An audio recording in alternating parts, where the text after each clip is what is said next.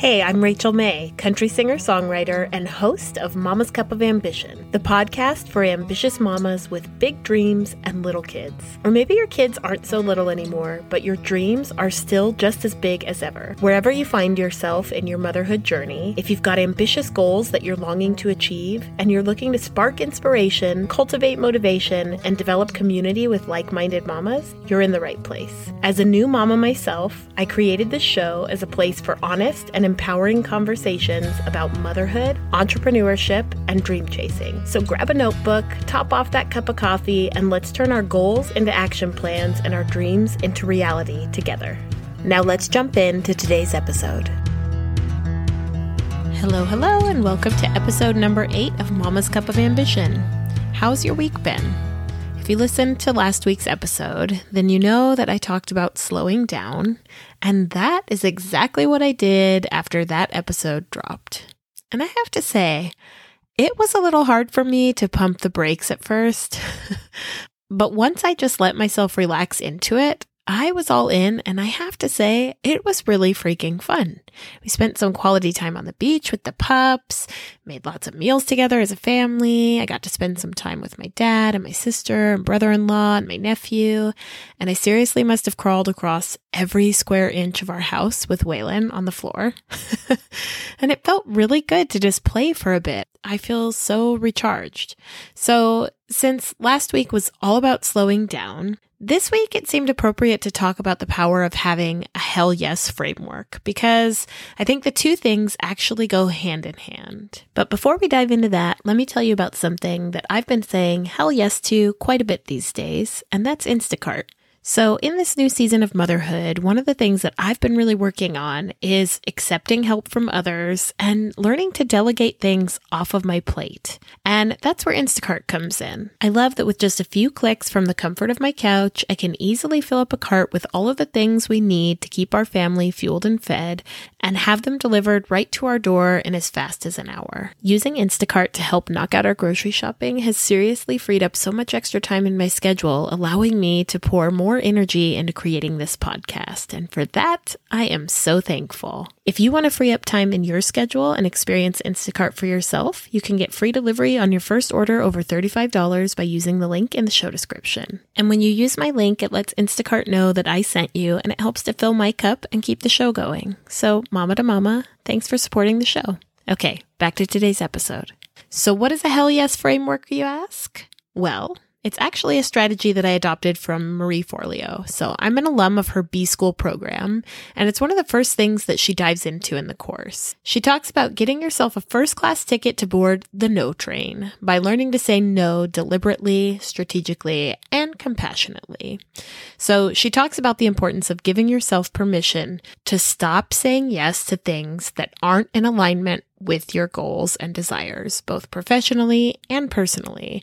Because every time we say yes to something, we're saying no to something else, since we allocate our time with each yes we dole out. And I don't know about you, but that's something that I've experienced a lot recently as a new mama, that when I say yes to something, I really have to stop and take into consideration how that yes is going to impact my family and Waylon in particular, because time with him is one of the things that I'm saying no to when I say yes to something else these days. And sometimes that's a trade-off I'm willing to make, but only if it's for something that is truly in line with the life we're trying to cultivate as a family, because I've definitely found that I've become a lot more protective of my time in motherhood, and I think that's a good thing for me, really.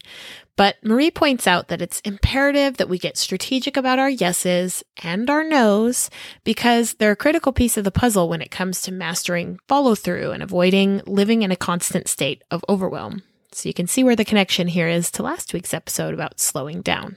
So in the lesson, she talks about training yourself to say yes to less in order to get more. More time and space, more breathing room, more freedom, more energy to devote to the things that truly matter. And we've already established that I'm a firm believer in guarding your energy, right? So this is where the hell yes framework comes into play.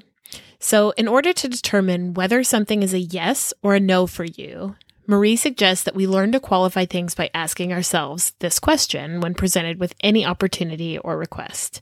Is this a hell yes for me? If it's not a hell yes, then it's a hell no. Now, of course, sometimes there are things that we have to do that kind of fall into the bucket of like life maintenance, right? Like I'm not saying, oh, hell yes, I want to get the oil changed, but I know that that needs to be done, so I schedule time to do it. That's not what we're talking about here. This framework is for the stuff in our lives where we may or may not be saying yes out of a sense of obligation or guilt. Maybe it's an invitation to a party or an event that you know you don't actually have any desire to attend, but you end up saying yes because you feel bad saying no. Have you ever done that? I'm totally guilty of that one. I heard someone identify themselves recently as a recovering people pleaser, and I was like, oh, snap. Me too. Or maybe you're saying yes to an opportunity in your career because you feel like you have to say yes, even when you know it doesn't actually align with your career goals. Again, this has been me on so many occasions. So these are the type of circumstances where that qualifying question can really serve as a compass.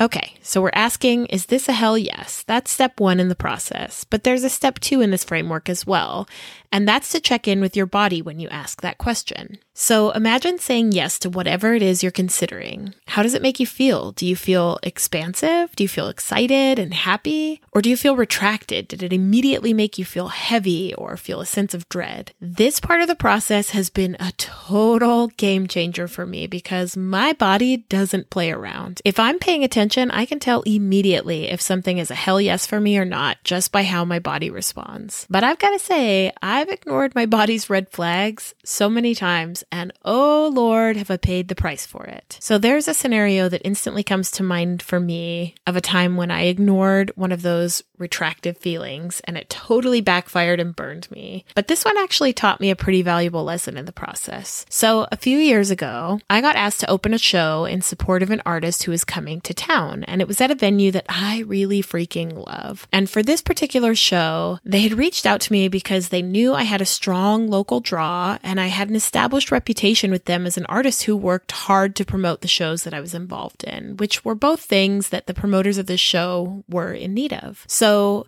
when I got the email, I knew in my gut right away that it wasn't a hell yes for me, even though normally I would have jumped at an opportunity to play this venue.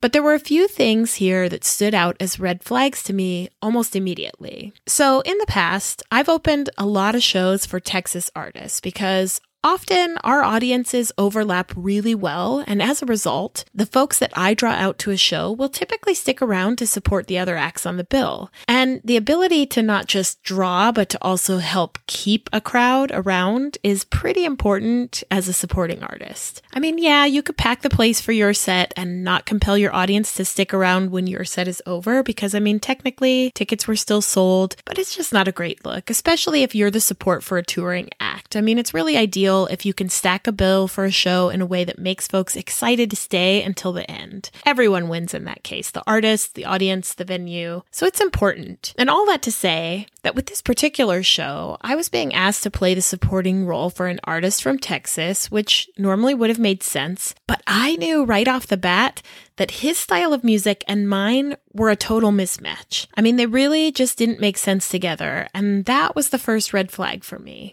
But beyond that, what they were offering me as pay, it was a joke. I mean, the payout for the gig was a whopping $50. Okay? $50. And this is not my first rodeo, and I am not afraid to say that I'm good at what I do. I pour a lot of energy and effort into preparing for every show I play, and before I even step foot in a venue, I've done so much groundwork to make sure that I'm filling that room and putting on one hell of a show. So I knew that payout wasn't going to be reflective of the time and work that I'd be investing into this event. And the thing is, when I book a show, compensation is only one factor that I take into consideration, because sometimes, even if the guarantee a venue is offering is low, I know that in certain circumstances, there are other ways that I can leverage a situation to be worth the work that goes into a live show. For example, maybe I know I can capture some live live video or photos for my press kit, or maybe I know I can sell a decent amount of merch or connect with a new group of people to expand my audience. I mean, it comes down to so much more than just the money, and sometimes I'm willing to take a small or non-existent payday for the right show. Although, don't get me started on the whole you can play for exposure line that musicians are so often fed, because your girl could get on a soapbox on that topic in a big way and I could go down a rabbit hole. But at the end of the day, it's called the music business for a reason. And although I love making music so much that I would do it for free, that's not a sustainable way of life. And I just don't buy into the whole starving artist mentality. And as both an artist myself and a patron of the arts, I see the value of art in our society, and I see the value in what I create. And since I'm running a business with my music, it's my responsibility to consider the return on investment whenever I consider saying yes to an opportunity. So in this case, that ridiculously low payday was the second red flag, because I knew from the email that regardless of how little I was being paid, I would still be expected to pull out all the stops in promoting this show on my end, and I would still be expected to move tickets. And since this was a weeknight show, which for my demographic is not an easy sell, I knew I was going to have my work cut out for me trying to promote this thing, because it was a bizarre match musically and it was a weeknight. So I knew it wasn't a hell yes. I mean, everything inside of me was saying, Rachel, politely pass on this one. But then there was this little voice in my head saying, yeah, but they asked you, so maybe you're missing something. Maybe you do make sense on this bill. And that same voice was telling me, if you say no to this, they will probably just stop asking you to play shows altogether. You can't afford to say no. Can we just pause here for a minute and talk about scarcity mindset? I mean, can you relate to that feeling of scarcity? Like if you say no to an opportunity, even if you know it's not in alignment with what you're trying to create, that the opportunities will somehow just completely dry up. Like suddenly you'll lose all credibility and value if you say no. Why do we buy into that? I mean, seriously. I think scarcity mindset is just another form of resistance, because when we say yes to things that aren't in line with our highest calling out of fear, we're actually choosing to say yes to playing small because we're afraid to trust our own instincts. So you can guess what happened here, right? I said yes. Even with all of the red flags waving wildly right in my face. I let fear and scarcity get in the driver's seat, and I said yes to letting them drive me right off the cliff. But I said yes, so I got right to work planning for the show. And you know what happened? Right out of the gates, the venue started writing my ass in my inbox, asking me to outline my promotional plans, which was not something they had ever done before, because like I said, I had a reputation as an artist who promotes shows well. I didn't need that kind of micromanaging. But ultimately, I think what was happening was the club was just feeling the pressure of a show that was struggling, and since I said yes to this circus against my better judgment, that pressure became my problem too. But I kept it professional, and I did my best to ease their worries, and I just kept chipping away at my promotional plan. So show day arrives, and I had actually convinced quite a few folks to come hang out with me on a weeknight. I was proud of myself. But I turn up at the venue with my guitar and a finely crafted 45-minute set that I was asked to prepare, only to be informed when I walked in the door that I was going to need to cut my set down to 20 minutes. Now, again, I had played dozens of shows at this venue and had never had this happen before. And let me just say that I'm not the girl who just finds a Sharpie backstage and draws up a last-minute set list. I mean, sure, I can do it because I'm a professional, but because I'm a professional, I'm actually really intentional with how I design my live shows. When folks spend their hard-earned money to come and be entertained, I think that investment deserves to be honored with preparation. So I've got a system for how I craft my shows. But par for the course with this particular event, there I was backstage trying to cut 25 minutes from my show. So what happens next? My sound check. It's scheduled for 6 p.m. and that time would come and go as the other bands tinkered away on stage. And, my guitar and I didn't need much by way of sound check, so I wasn't too worried. I just set up my merch table and waited for my turn. Well, when I finally get my turn to get up there and sound check, I had maybe 2 minutes at most because the doors were about to open. So it was more of like a gesture than an actual sound check. And when I got up on stage, I was surrounded by so much gear from the other bands that it seriously looked like I was opening a Motley Crue show. It was just awkward and uncomfortable. So I played my awkward, rearranged set, and no one really seemed to notice or mind. But after my set, as the other bands played, my crowd slowly started to peace out one by one, and several of them were coming up to me, telling me that they were leaving because the guys that were playing just weren't really their scene. I mean, my audience was literally vocalizing to me what my initial gut feeling had told me about that show. And at the end of the night, when the bar manager, who knows me well, came to pay me out for my contribution to the show, he opened up the envelope and he thought there was a mistake when he saw my cut. And he said, "Let me go sort this out." And I had to stop him and say, "No, that's what I agreed to." So I thanked the sound guy and the bartenders by tipping them out like my daddy taught me to. And when it was all said and done, I walked away that night paying to play that show. That was a come to Jesus moment for me because the way I was treated for that show felt really shitty. And you know what? It's like they say, you teach people how to treat you. I knew that show wasn't right for me, and because I didn't listen to my gut instinct, it ended up being a laborious train wreck that cost me money in the end. But you know what? That might have been the best thing that could have happened to me because I walked away from that show more committed to my hell yes framework than I was before. And I share that story to illustrate an example of how much friction we run into when we choose to say yes to things that we know aren't for us. And I could share so many other stories with you where that theory has proven to be true, and I'm willing to bet you could share some stories with me too. And I think it's equally important for us to be protective of our yeses in our personal lives too. I mean, how many times have you said yes to something because you felt bad saying no, but you kind of knew the minute you said yes that it wasn't really something you had interest in? And think of how drained you felt after you did something out of a sense of obligation rather than a true desire to participate. It's not great, right? So why do so many of us do that to ourselves? I'm totally guilty of this, although, like I said, I'm getting a lot better, especially in this new season of motherhood. And I consider myself to be an introverted extrovert because I'm an introvert to the core, but I can be really extroverted when I need to be. For instance, when I'm working. I mean, if you've ever seen me after a show, then you know that I will float the room and engage with every single person who wants a piece of me until I'm certain that each and every person feels seen, because I do truly love connecting with folks. And when someone's come out to a show to support my music, I never want them to leave not knowing just how much that means to me. But as an introvert, after most social interactions, I require an abundance of downtime to decompress because I'm typically energetically drained. And I can justify that use of my energy when it's spent on something that for me is a hell yes, like connecting with folks after a show. But when that energy suck is the result of saying yes to something that is totally out of alignment with what I know I'm meant to be doing,